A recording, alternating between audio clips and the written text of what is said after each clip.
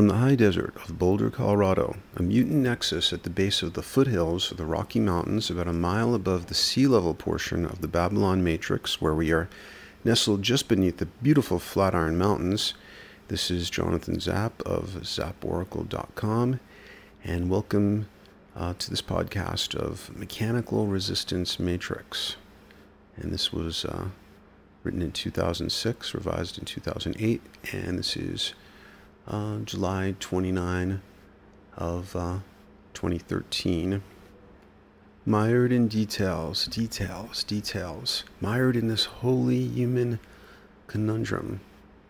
The power of embracing the totality of this, beyond these petty little hobgoblin trivialities, glowing like furious embers with their little pitchforks. But how small they are, how utterly helpless, how sad they seem, how lonesome they must be to demand such frantic attention. And those were two excerpts from the poems of Jack Savage. And I encourage you to see the document, Savage Reflections, the soulful poems of Jack Savage, who died this year at the age of 24. Mechanical resistance is one of the great defining aspects of the matrix in which we are presently incarnated. It is a force in our lives as powerful as gravity or mortality, and it overlaps and influences almost any area or parameter of our incarnation we can possibly think of. Corporeality, illness, aging, money, sexuality, time, objects, consumerism, computers, technology, art, travel, etc. I'm trying right now to think of an area of my life that does not involve mechanical resistance, and I can't think of a single one. If instead I try to think of areas of my life where there is mechanical resistance and where I wish there was less, the list that populates itself in my mind is so numerous and detailed that it starts scrolling off the mental desktop. The list is not quite infinite in a technical sense, but might as well be. It could be akin to typing sex into Google and trying to scroll through every result. I just did that and got 413 million results. And if I scrolled through all of them, I would probably find a little button on the bottom of the final screen that reads, "Show the next 413 million results."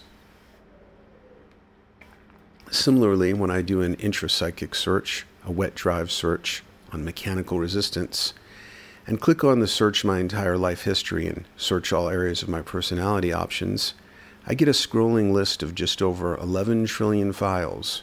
And I know that this is just the first page of results. Or at least these are approximately the search results I would get if I had a brain-computer interface chip implanted in my cortex, which to the best of my knowledge has not yet occurred. I decided to create a bit of mechanical resistance for you, the reader, by not defining mechanical resistance in the introductory paragraph. Mechanical resistance is as easy to recognize as a stubbed toe, but is also as hard to define as life itself, because there are trillions of subspecies of mechanical resistance. For example, your computer loses its ability to play MP3s, a subspecies of mechanical resistance. So you go to the help screen to look for a number for tech support, but they hide those live contact phone numbers near the bottom of an obscure menu you can't find, because they want to discourage you from using phone tech support. This is just one of the numberless subspecies of mechanical resistance. Intentional obfuscation in voice jails or websites to keep you from interacting with a live person. Since you can't find the tech support number, you instead go to where they want you to go, the friendly link to an online troubleshooter.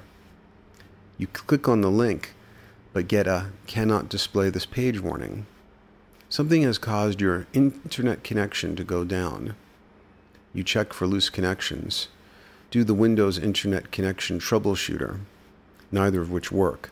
So you restart your computer, which solves the connection problem that happened for reasons you don't understand and never will understand, but that will almost certainly cause more connection problems in the future. Now, of course, this was written when I was using Windows, and now I have a Mac. There's a little bit less mechanical resistance these days. This is the denial of internet service subspecies of mechanical resistance. Now your connection is back up, and you type MP3s won't play, into the search window of the online troubleshooter. 0 results found is the infuriating result. Another subspecies of mechanical resistance, the outrageous and nonsensical failed search return. You know that you are not the first person in the universe to have a computer that failed to play MP3s, so you type in variations like no audio MP3, MP3 failure, MP3 trouble, MP3 player problems. 0 results for any of these.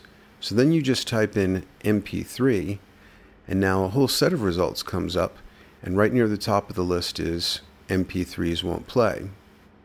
So now you click on that, and a beautiful window pops up. It says, MP3 won't play problem-solving wizard. This is more than you even dared to hope for.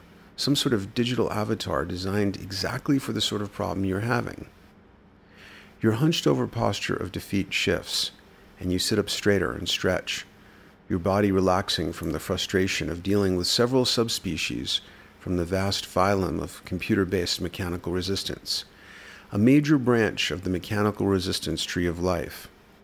But when you stretch, you inadvertently knock your cell phone off the table and engage another vast phylum of the mechanical resistance tree of life, the unintended gravitational effects pertaining to small and valuable objects phylum. Now you have to undo all the effects of stretching because you have to bend down and reach under the table to the cell phone, which you can't quite reach with your fingers. You use your right leg and foot to reach toward the cell and sort of rake it over to your hand, which is then able to grasp it by stretching to your furthest limits and wrenching your neck and back in the process. You succeed in grasping the cell and bringing it back to the table, what an astronaut doing an EVA would call a positive capture. But the weight of the cell phone doesn't feel right. There is a weird hollowness, and you investigate, turning it over, and discover that both the plastic cover that holds the battery in and the all-important battery itself were ejected by the fall, rendering the all-important cell phone as dead as a person would be if they had suffered a fall that resulted in the ejection of one or more major organs. You can't even see those missing organs, so the hand grasping with foot raking assist capture protocol is absolutely not going to create a positive capture. Meanwhile, the all-important cell phone is flatlined. Your most important link to the outside world has gone dead and will remain so until its major organs are restored. This calls for drastic action, and drastic action always means deeper descent into mechanical resistance. You are forced to leave your swivel chair, and with it all illusion that problems can be solved instrument cockpit style, with you comfortably seated while troubleshooting problems with mouse and keyboard and so forth. Like a groveling animal or crawling infant, you search the hideous tangle of wires beneath your desk to find the cell's missing organs, and success, positive capture. You find both the battery and the battery gate and are ready to return to the cockpit. But as you transition from all fours back to the flight deck, your knee inadvertently hits that glowing red rocker switch on the all-important surge protector, which is the crucial link, the absolute link, between your computer and the power grid. You turn the switch back on, but of course your computer has crashed because of the momentary interruption of power. You're back on the flight deck now, staring at a black screen, your back and neck feeling tight, and the slow, dull ache of neck pain due to herniated discs in your neck, C5 and C6, is creeping up, and you sense the morning slipping away, like so much of your life, into the gaping, thorny pit of mechanical resistance. You press the power button on your computer so it can reboot. Next in the hierarchy of necessary actions, you put the battery and plastic battery cover back on your cell phone, restoring its viability as an electronic organism. There's a tiny feeling of satisfaction when the plastic battery gate clicks shut, but you are so seduced by that momentary victory, while still feeling oppressed by the thought that the morning is slipping away, that you fail to recall a key cell phone restart protocol. When power is interrupted to your cell phone, and the power is then restored, the device comes back on, the screen lights up, but the phone function is actually off and needs to be turned back on.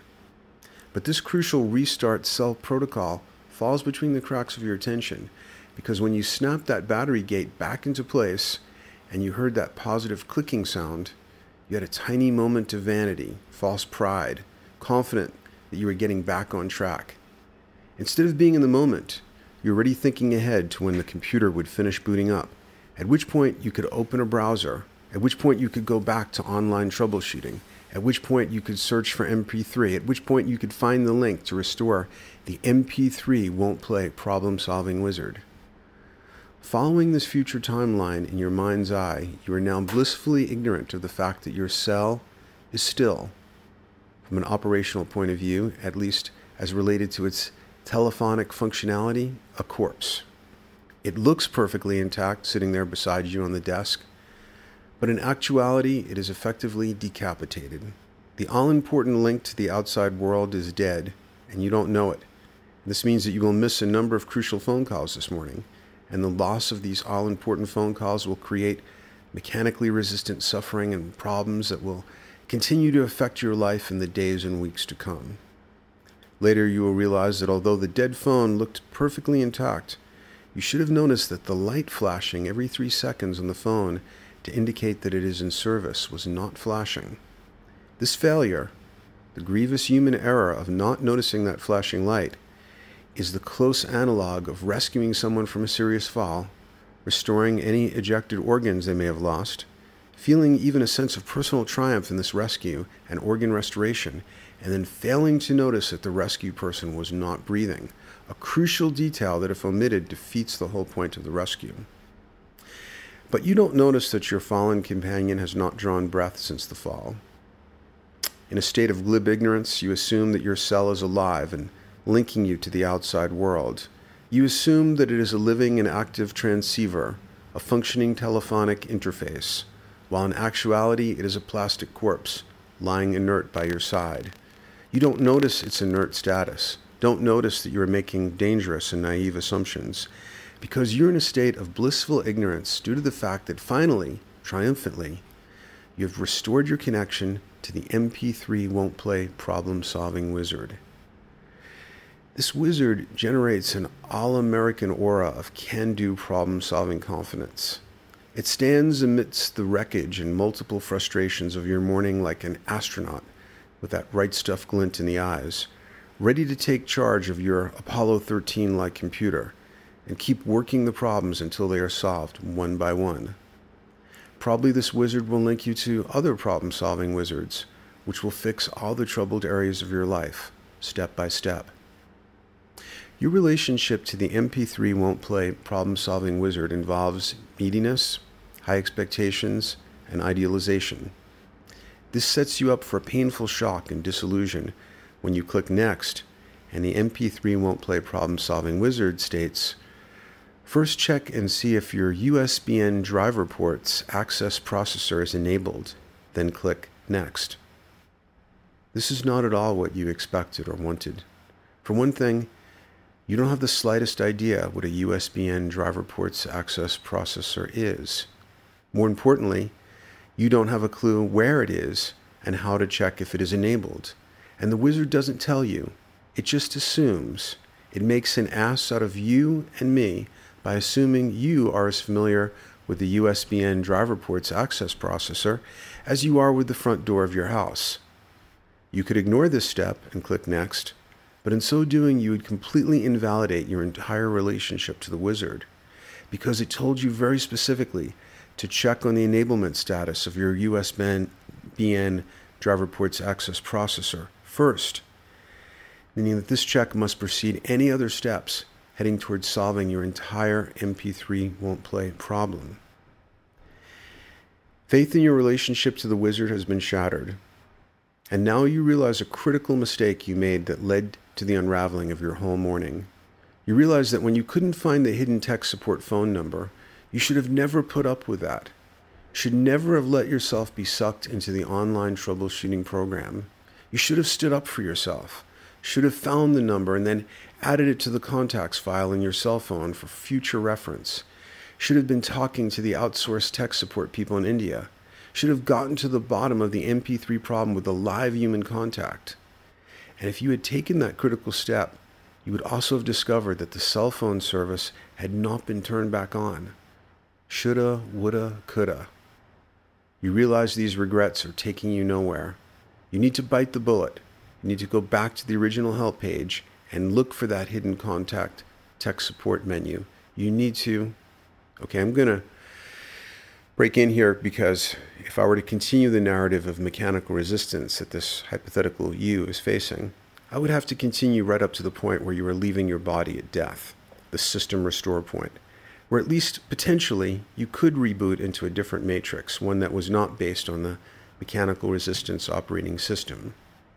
I went into the narrative above to create some mechanical resistance, to draw you into the world of mechanical resistance in a way that I couldn't if I gave a concise definition in the intro paragraph and then listed the 10 steps to solve mechanical resistance through the power of positive thinking and that whole Dr. Phil approach to the crucifixion of human incarnation. The concise, glib approach would be a massive disservice to victims of mechanical resistance. Sorry, a disservice to mechanical resistance survivors everywhere, rising to the special challenges of the mechanical resistance matrix. To be perfectly honest, I also went into the narrative because I still want to, punish mechanical resistance itself. Before I go into my philosophy of how to deal with mechanical resistance, I want to disrespect and degrade it, pay it back for all its petty humiliations. I want to make it feel powerless and pathologized, want to make it feel like a petty health problem that will one day be obliterated by a tiny little pill. In short, I want to make it into an acronym. I will make it into an acronym. From this point forward, I will refer to mechanical resistance as MR. I just noticed something about this devastatingly short acronym MR, which makes it even more appropriate. It looks just like Mr., as in Mr. Jones. And since Mr. denotes a formal masculine salutation, it strongly connotes the whole patriarchal age, an age of suits and faceless bureaucrats, the perfect degrading connotation for this acronym, and the perfect means of disrespecting MR and the whole corporeal incarnation horse it rode in on. Now, I know what at least some of you are thinking. This spoiled, overprivileged, yuppie Westerner and his gadget woes, what a whiner. What about Raj Patel, the 39-year-old rickshaw driver and father of 8 who lives an impoverished life of hardships in Bangladesh, who, although half-starved, has to run through the crowded streets of Bangladesh on his blistered feet, dragging his rickshaw, trying to find a customer, trying to make a few rupees to feed his starving family? That's real mechanical resistance. Computer problems don't even count. Most of the world doesn't even own a computer. Okay, fine. Some people have it harder. From a politically correct point of view, what Mr. Patel has to go through is probably 10 to 15% more mechanically resistant than what I have to deal with most days. But from another point of view, the technology-spoiled Westerner is the one much more likely to locate the problem of mechanical resistance and seek encompassing solutions to it. Only the person who has been fully initiated into the world of high-tech gadgets knows what MR really is. Only a baby boomer raised on the Jetsons and the belief that middle age would bring a world of gleaming control panels and an immaculate smart home filled with helpful robots catering to my every need and a 2-space car garage. Only such a person is able to realize just how much this phase of reality and its ubiquitous MR really sucks. Only those who have owned computerized gadgets that, on the occasions when they actually work, really do create temporary remissions of MR, know just how much suffering there is when all the MR symptomology comes crashing back. Sure, it says in the Bible, in Ecclesiastes 3, "What profit remains for the worker from his toil? I have seen the painful labor and exertion and miserable business which God has given to the sons of men with which to exercise and busy themselves. Moreover, I saw under the sun that in the place of justice there was wickedness, and in the place of righteousness wickedness was there also. For that which befalls the sons of men befalls beasts. Even in the end, one thing befalls them both. As the one dies, so dies the other. Yes, they all have one breath and spirit, so that a man has no preeminence over a beast. For all is vanity, emptiness, falsity, and futility. All go to one place, all are of the dust, and all turn to dust again. Who knows the spirit of man, whether it goes upward, and the spirit of the beast, whether it goes downward to the earth? Okay, I can understand that. What befalls the beast befalls the man. I just didn't think that what befalls the man applied to a baby boomer growing up at the dawn of the space age, where technology was supposed to get us light years past what befalls the beast. But now, in middle age, my baby boomer belief that we would triumph over MR into a techno-utopia has crashed. Now I live in a universe where I realize that what befalls the beast befalls the shiny new gadget, and therefore befalls the person who owns the shiny new gadget, and therefore there is absolutely no escape from MR while we live in the MR matrix, the MRM. Ultimately, we will solve this, probably by some baby boomer messiah tapping into the source code of the MRM and teaching us to fulfill the promise of the new age and to truly create our own realities. Meanwhile, I need a philosophy, a practical philosophy for dealing with MR. MR, can't live with it, can't live in the MRM without it. That's almost a philosophy, but it is annoyingly existential and fatalistic. I know I can't live without it, but I need to know how to live with it without getting overwhelmed by stress. The first step in creating such a practical philosophy is for me to switch off the over-the-top, gadget-crazed, mutant baby boomer voice, which is starting to exhaust me and seems more like MR rather than the rebellion from MR it started as. Taking a break from my voice, I just did an I Ching reading on how to handle MR. Since the I Ching doesn't have an ego, and since it probably does not own a computer, it didn't have to vent and rant for many pages as I just did. Instead, it offered an appropriate stance toward the problem in calm and concise words. The main hexagram I got was number 62, usually called Preponderance of the Small. I particularly like the general text on this hexagram in Sarah Denning's The Everyday I Ching, and I very particularly like her name for this hexagram, Attention to Detail. These three words encapsulate a practical, warrior-like stance for dealing with MR. They were a very helpful reminder to me because I have never been a good detail person. This was apparent from early childhood, even from psychological tests. I was good at high-level pattern recognition, but not good at noticing off details. I am an introvert, and so much of my attention is going into my inner world that I lose track of details happening in the outer 3D world. Small object tracking is a problem. When I transition from one place to another, I tend to leave things behind. This relates to what used to be called the absent-minded professor syndrome.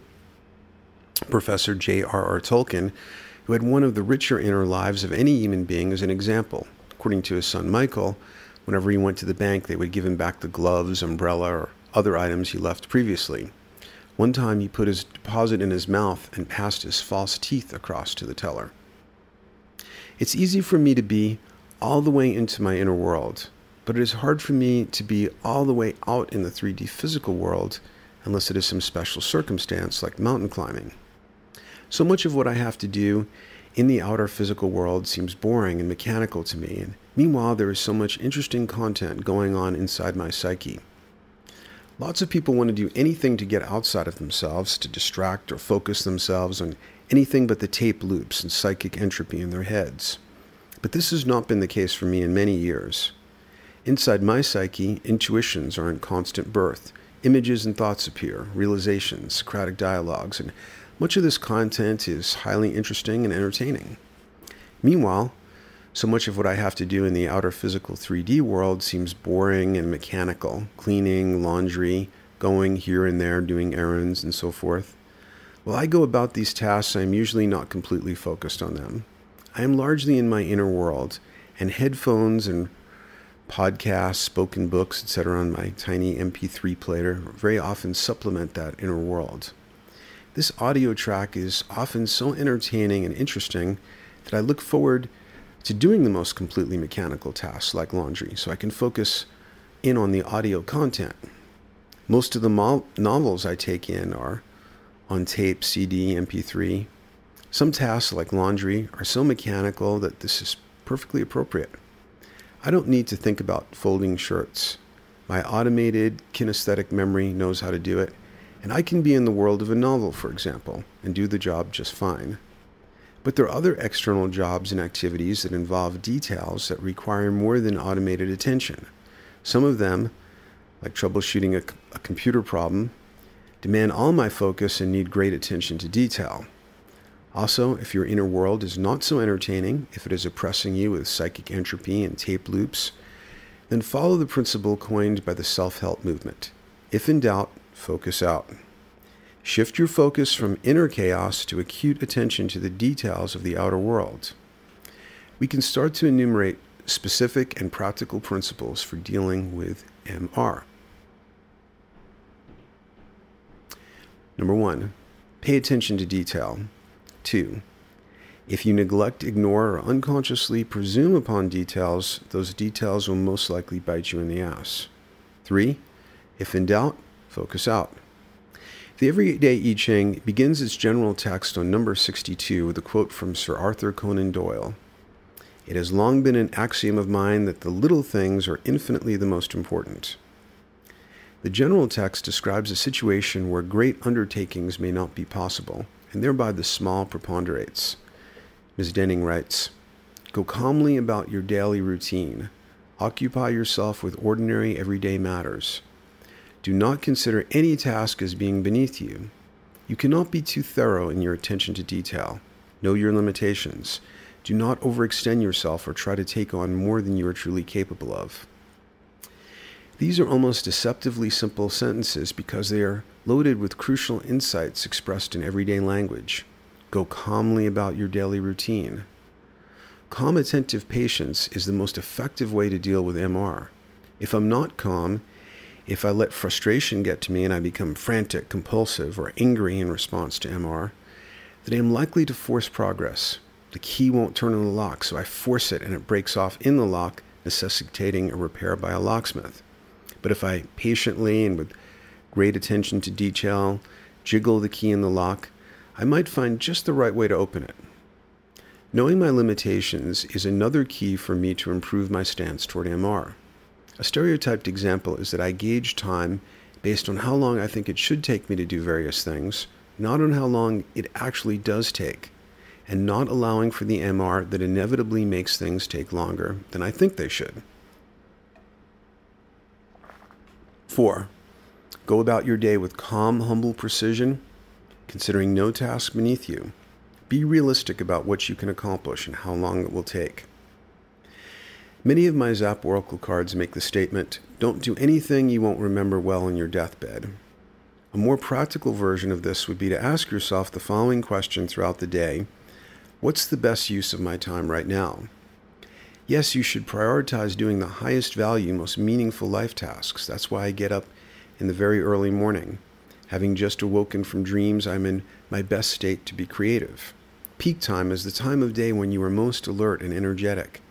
My strategy for most days is to use the morning, usually my peak time, for my highest value tasks: writing, research, working on the Zap Oracle, counseling people. Then after a few hours of that, I tend in the early afternoon to have a bit of an energy slump, and I use that less alert time for more mundane tasks. And by the way, the morning thing that I do, there's a document on the site called Pre-Dawn Window Zone, where I explain that in a little more detail. I have to be careful not to neglect the high-value activities or the necessary mundane ones. The computer is a good example because most of my high-value activities, like the writing I'm doing right now, require or are greatly facilitated by the computer. Working on computer problems cannot be neglected because it will directly undermine the high-value creative tasks. A crucial insight is contained in the sentence, "Do not consider any task beneath you." I would like to have a personal staff, or at least a couple of artificially intelligent robots that could take care of mundane details for me, but I don't. I need to know how to make my computer work, and as frustrating and inane as many computer glitches turn out to be, there is a computer literacy training happening as well. I am learning how to live with a computer at this phase of technology, where computers don't have enough artificial intelligence to recognize their own problems or listen to a verbal description and set to work fixing themselves. About a year before he died, I met Joseph Campbell at a Jungian conference on Long Island. He mentioned that he had just gotten his first personal computer, and as soon as he took it out of the box, he knew it was a god, but he wasn't sure which one. After interacting with it for a while, he realized it was Yahweh, the God of the Hebrew Bible, all rules and no mercy. If that's the nature of the God, then it is true. You cannot be too thorough in your attention to detail. Similarly, when you interact with the moving physical world, driving, biking, skiing, whatever, it is important to recognize that you are bound by the merciless rules of macro objects and Newtonian physics. Now, we'll have to say once again that computer mechanical resistance has, post-Windows, has gotten much less. 5. Ask yourself, what is the best use of my time right now? 6. Try to preserve peak time to work on the highest value tasks. 7. Many mundane tasks are crucial and require complete focus. There's a whole other level of meaning to not seeing any part of the work beneath you. Many people, probably most people, are ambivalent about having a corporeal incarnation. Some thinking types seem to be a bit disembodied. They seem to be hovering just above their body and reluctantly and inattentively interfacing with it when necessary. And you can see my document, The Glorified Body, for more about our transforming relationship to body. This dualism and understandable disidentification with the body increases the suffering of MR and intensifies various forms of MR through neglect. Some people treat their body as a kind of portable shopping bag. They throw things in it, and if those things cause MR symptoms, they just throw in more things to compensate. 8. The body deserves great, but maybe not obsessive and all-consuming attention to detail. Neglect it, and the MR of corporeality only intensifies. Ms. Denning continues, if you fly too high, you will lose control. Keep your feet on the ground and enjoy the simple things of life. Do not be too proud or ambitious. Our spirit body would like to fly high above MR. I want the computer to do what I want when I want it. Most of the time it does. But if I am on a roll with some creative writing and feel too above the mundane to continually back up my work, well, we all know how that story ends. Of course, now my work is backed up automatically. Jung felt that the crucifixion was the central metaphor for the human condition. We are caught between the vertical axis of the spirit and transcendence and the horizontal axis of the grounded life, which also includes the dark side of our personalities. Easterners and New Agers and others that tend to focus on vertical transcendence tend to neglect the difficult horizontal work of integrating their own personal shadow, and therefore they end up acting it out unconsciously on everyone. Google Andrew Cohen for a classic example. If I neglect the details of the horizontal plane of existence, what's happening with my body, emotions, relationships, objects, finances, time, etc., then those neglected areas will uncooperatively act out like autonomous complexes, rubbing my face in whatever I neglected. Ms. Denning continues, your challenge is to accept the current situation with grace and a spirit of humility. It is humility that eases the self-importance that generates the anger and stress when the ego confronts MR. Encounter MR with humble acceptance, but don't get self-important about your humility, and especially don't start thinking you are more humble than I am. Remember that humility is not masochism. It doesn't mean you should put up with MR that can be fixed. It means that you are in a better state to fix it, if it can be fixed, when you attend to it with humble precision. Brian Brown Walker, author of an amazingly concise, precise I Ching, writes in his general text on Hexagram 62, you should not be seduced into struggling, striving, or seeking solutions through aggressive action. Success is met only by waiting modestly for the guidance of the creative. Trying times are a test of our integrity and commitment to proper principles. The ordinary person reacts to challenges with fear, anger, mistrust of fate, and has stubborn desire to strike out and eliminate difficulty once and for all. While the temptation to act in this way can be great, to do so can only lead to misfortune. She retreats into her center and cultivates humility, patience, and conscientiousness. The healthy way to react to most situations is to interpret them in some sort of positive frame. Brian Brown Walker implies that trying times should be viewed as a test. And Ms. Denning also suggests viewing the hardships as a test. She writes, "Do not make unreasonable demands or allow frustration to cause you to overreact. The situation is a test of your patience and stability." Another positive frame is to see the MR situation as a learning experience, a challenge, etc. Most of the time, this is the way to approach MR, but there would be an element of shadow denial if we always tried to put a positive perspective on everything. Sometimes you may need to grieve, may need to go into a less interpreted acceptance of the painfulness of a particular case of MR. One of the best positive frames is appreciation of the moment, even if the moment has mundane and or frustrating aspects. Let's say I'm having a stressful phone call with tech support. Okay, I just got some mechanical resistance just there. For some reason, the document scrolled down when it shouldn't have. But I also need to appreciate that right now, GarageBand is pretty effortlessly and automatically recording this podcast.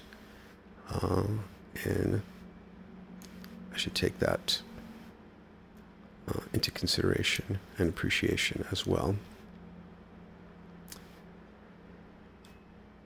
The I Ching reading, let's see, did I get to the right spot now? One of the best positive frames is appreciation of the moment, even if the moment has mundane and or frustrating aspects. Let's say I'm having a stressful phone call with tech support, but I'm also interacting with a pleasant, conscientious person from another culture. There are nuances to this human transaction, as well as the content about the computer problem. Immerse yourself in the mundane moment, and you may discover layers, textures, and sensations of interest that easily get overlooked. And, for appreciating the artifacts and transactions of the very modern world, I recommend some of the more recent novels by William Gibson, who is famous as the father of cyberpunk with his breakthrough novel from the 80s, Neuromancer. But his last three novels, Pattern Recognition, Spook Country, I forget the third one, are set in contemporary time.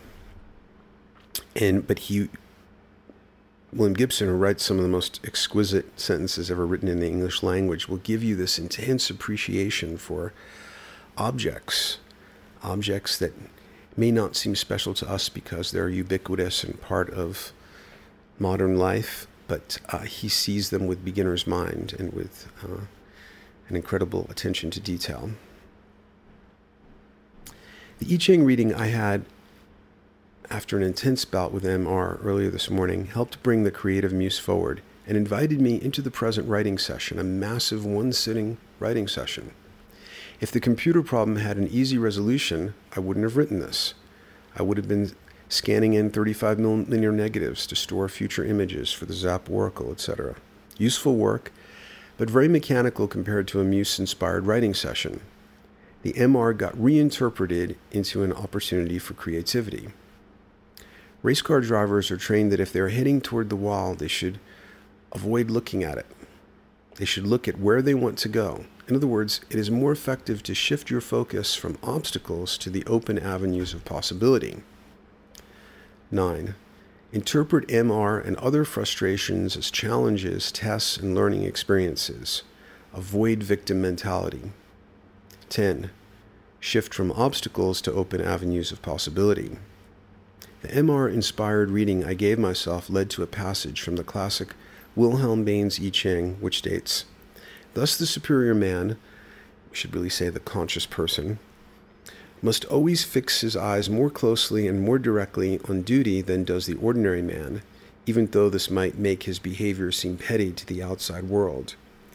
He is exceptionally conscientious in his actions. In bereavement, emotion means more to him than ceremoniousness. In all his personal expenditures, he is extremely simple and unpretentious.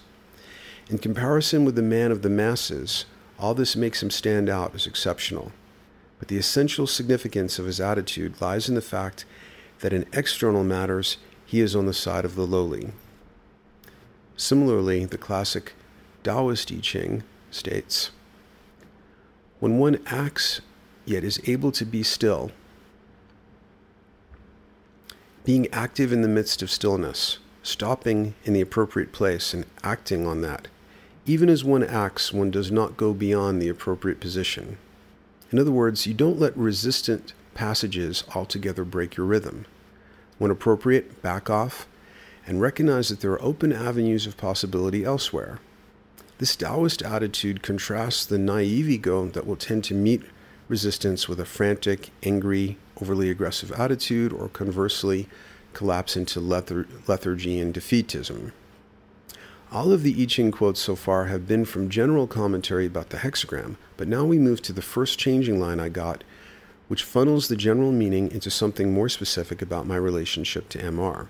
The Wilhelm Baines defines the line as follows, and just so you can follow, like I did a I Ching reading for myself about the subject, if there are changing lines, then there are specific lines to read, and there's also a follow-up hexagram as well. You could read my introduction to the I Ching that's on the website. 9 in the third place means, if one is not extremely careful, somebody may come up from behind and strike him, misfortune. At certain times, extraordinary caution is absolutely necessary. This is the Wilhelm Baines continuing. But it is just in such life situations that we find upright and strong personalities who, conscious of being in the right, disdain to hold themselves on guard because they consider it petty. Instead, they go their way proud and unconcerned. But this self-confidence deludes them. There are dangers lurking for which they are unprepared.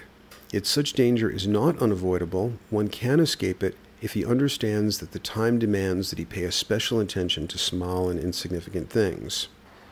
This line reinforces many of the themes we've already discussed.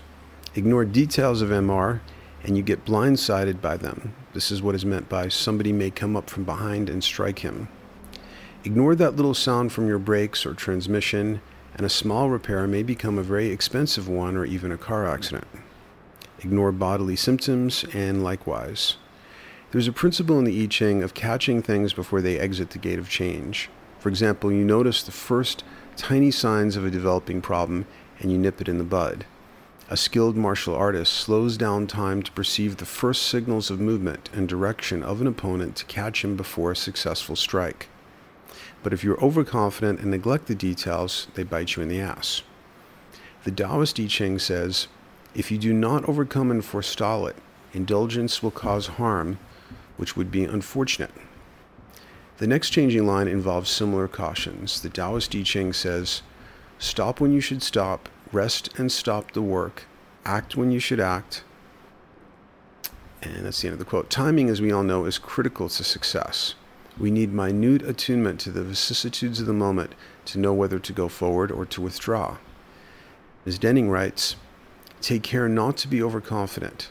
Unexpected difficulties could catch you unawares. Pay great attention to detail. Be very cautious and exercise good judgment. When an I Ching reading involves changing lines, there is also a secondary hexagram indicated. In this case, it is number 2, the receptive. This hexagram is also about being guided by the needs of the moment and not trying to be ambitious or force progress. The Wilhelm Baines states, what the hexagram indicates is action in conformity with the situation. If he knows how to meet fate with an attitude of acceptance, he is sure to find the right guidance. The superior man lets himself be guided. He does not go ahead blindly, but learns from the situation what is demanded of him and then follows this intimation from fate. The time of toil and effort is indicated. If in that situation one does not mobilize all one's powers, the work to be accomplished will not be done. In addition to the time of toil and effort, there's also a time of planning, and for this we need solitude.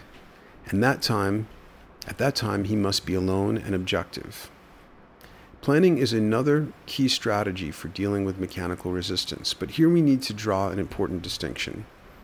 Planning does not mean egoistic pre-structuring of the future, a brittle lattice of expectations of what will happen and when. This would be completely contrary to the Taoist approach, which recognizes the future as the unknown and emphasizes intuitive, creative adaptation to the moment. But emphasis on the now does not replace the need for planning. And this brings us to our next principle, number 11. Employ planning as a strategic activity engaged in the present with a full awareness that future developments may require that the plans be changed. In other words, the plan proposes, but the Tao disposes. 12. The more you are spontaneous, creative, or rebellious, the more you need some structures of discipline, organization, and even scheduling so that MR doesn't rule your life. Not bothering with those structures usually means inefficiency, which is another way of saying MR. Since my essence predisposes me to neglect detail, I must compensate by employing systems to help keep me on track. If I don't do this, then the ensuing chaos causes my life to be unpleasantly dominated by the details I neglected.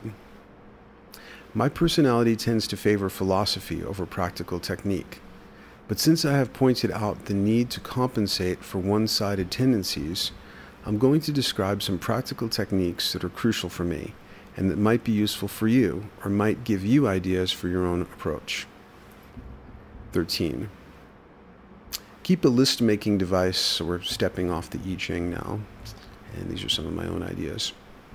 Keep a list-making device within hand's reach almost all the time. Neglected details almost always begin as something you notice and register as a thought. I really should look into that noise in the transmission. When the thought emerges, there are usually 4 things you can do in response. 1. You have the thought and then forget about it. 2. You try to hold on to the thought, try to remember, remind yourself. 3. You record the item in your list-making device. 4. You take immediate action. Response 1 doesn't work well in most cases. You have the thought and then forget about it is response 1. Response 2, you try to hold on to the thought, try to remember, remind yourself. May or may not work and is stressful and exhausting. This approach has been compared to carrying a rock around in your hand and depending on constant muscle tension to keep from losing it. Response 3, you record the item in your list-making device. Works really well for me because much of the time it is neither convenient nor efficient nor possible to take immediate action. If it is, then of course response 4, you take immediate action, is the best response. Crucial for using response 3 is that the list-making device be able to store an item with the least possible MR. Some people go low-tech and write things down on little pieces of paper. This doesn't work for me because I always lose little pieces of paper. My handwriting sucks, deleting items means crossing them out, and besides, I'm a gadget person. I would much rather interact with a reliable gadget than paper. If you're not a gadget person, then a small notebook and a pen may be perfect for you. For me, I carry one of those little inexpensive digital voice recorders. Well, I used to do this for to-do purposes, so now it just goes right into the smartphone. But that's another way to do it with the voice recorder, because then you just press one button. But of course now you could also like talk to Siri, which usually doesn't work except for Samuel Jackson, but it does work for reminders. So that's one of the few things that Siri will get right usually. This is the least MR list-making device I know, the digital recorder. But again, that was 2006. Sound quality is not that great with these things, so I always say them twice to be sure I can recognize what I said when I review the items. So this isn't quite as good because it's another step. Then I have to like listen to the recording and like put it on the to-do list. It's actually better if you can just do it right into a phone, since most of people are carrying those with them anyway. Instead of processing the different items I record at multiple times of the day, I wait till the morning after I've finished my creative work session and I'm ready to shift into organizing mode. 14. A key principle for dealing with MR efficiently is to group similar tasks together. But, going back to the voice recorder thing, there was a big advantage in that often I will think of something I need to do and I don't want to listen to Siri's annoying voice, or I don't want to actually pull out the phone and do it. So sometimes I don't immediately add items to the to-do list. Usually I do, especially if I'm in front of my big computer that syncs up with my phone. But if you find that you don't actually want to deal with the Lilliputian keyboard or the bad voice transcription of a smartphone, and so you actually don't do it, and that if you had a little recorder where you just press one button, you do, then you could consider that. 14, a key principle for dealing with MR efficiently is to group similar tasks together. When I do make the shift into organizing mode, I use an organizer program on my computer, something like Palm Desktop or Outlook. Well, those are long gone. They all have calendars, daily schedules, contacts, memos, and task lists, and most of what I record fits into one of these features. For example, under memos, I have a video list and a book list. So if someone tells me about a DVD I should get, I make a voice note and then add it to my video list, which I can refer to when I am in the video store. That was, I guess, back in the days when we went to video stores. Another list is my pack list. I'm leaving for New York City in 2 days, so I have a New York City pack list as a memo. As I think of things I need to bring to New York City, I make voice memos, and in my morning organizational session, add those to the NYC pack list. I also don't like writing in a messy checkbook register, so I voice memo the checks I write and put them in a memo file till they clear. And I don't actually do that much anymore either. After I review, the thing is to find the system that works for you, is basically, the details aren't so important. After I review and sort my voice memos, which only takes a few minutes, I delete them. Next, I look at the task list. 15, task lists or to-do lists should always be prioritized. I go through all the higher ranked items on the list and then leave the really low ranked items, like a website to look at eventually, to be reviewed once or twice a month.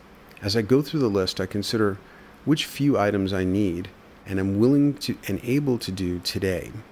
Those items I record on the daily schedule at roughly the time they need to happen. Let's say I'm going to leave the house at 2 p.m. All the chores that I need to do outside the house I will record for 2 p.m. This doesn't mean I will do them all at that time. It means I'll be working on them after 2 p.m. and before the appointment I have at 5 p.m.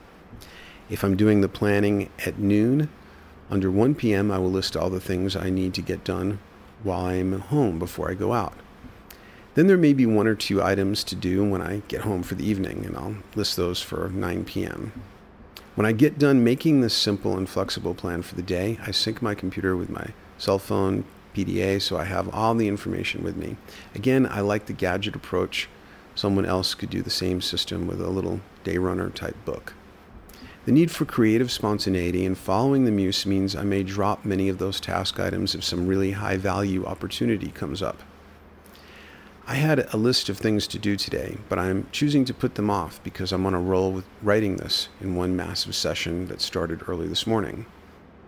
Sometimes what the body needs and what creativity needs may pull in different directions. The body is more conservative and benefits from routine much more than the psyche. The routine schedule, going to sleep at the same time every day, eating at the same time, etc., is better for the body, but may be oppressive to creativity. That's why some basic planning and structure, but also the flexibility to deviate from it, is the best approach for me. Some people need more sleep than others. There are also cycles with sleep. It's been said that every hour of sleep before midnight is worth 2 after midnight. Since early morning is my prime time, this is the time of day, and usually the only time of day, when I indulge stimulants, yerba mate, sipped slowly for the first 3 hours. So that just increases the primeness of prime time, whereas if you do stimulants throughout the day, then you lose their power for when you could really get the most value from them. Also, the time before most people are awake, the time before the sounds of garbage trucks backing up and people commuting to work, is a magical time for me. Most people in the community are asleep and dreaming. The psychic atmosphere of people awake and struggling with morning drudgery is largely absent. The pre-dawn is a very liminal time, a time that still has a connection to the dream time. Am I saying you should get the same brand of voice recorder I use and wake up at 4 in the morning? Hell no. That's what works for me at this time. And again, that was 2006. I do things a little bit differently now, but a lot of the same principles apply. I hate the one-size-fits-all approach you find everywhere, including in spiritual groups. Remember Tommy, the rock opera by The Who? It was about an actual British kid And it actually was not an actual British kid. I'm going to fix that right now. I thought it was actual, but it's a character. It's about a British kid named Tommy Walker. Apparently he witnessed a murder. Tommy witnessed a murder and became hysterically blind,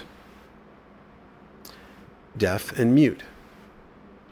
And playing pinball was a big part of the quirky path that led him to enlightenment. But then Tommy's unique path gets turned into a commercialized one-size-fits-all template. Welcome to the camp. I guess you all know why we're here. My name is Tommy, and I became aware of this year. If you want to follow me, you've got to play pinball. So put in your earplugs, put on your eye shades. You know where to put the cork. I'm not running a camp. I'm telling you what I do to deal with MR, so that it may stimulate your mind and aid you in the creation of your own approach. Finally, to paraphrase FDR, there is nothing to fear but the fear of MR itself. This is Jonathan Zapp of zapporacle.com, wishing you good luck in dealing with the mechanical resistance in your life. Take care.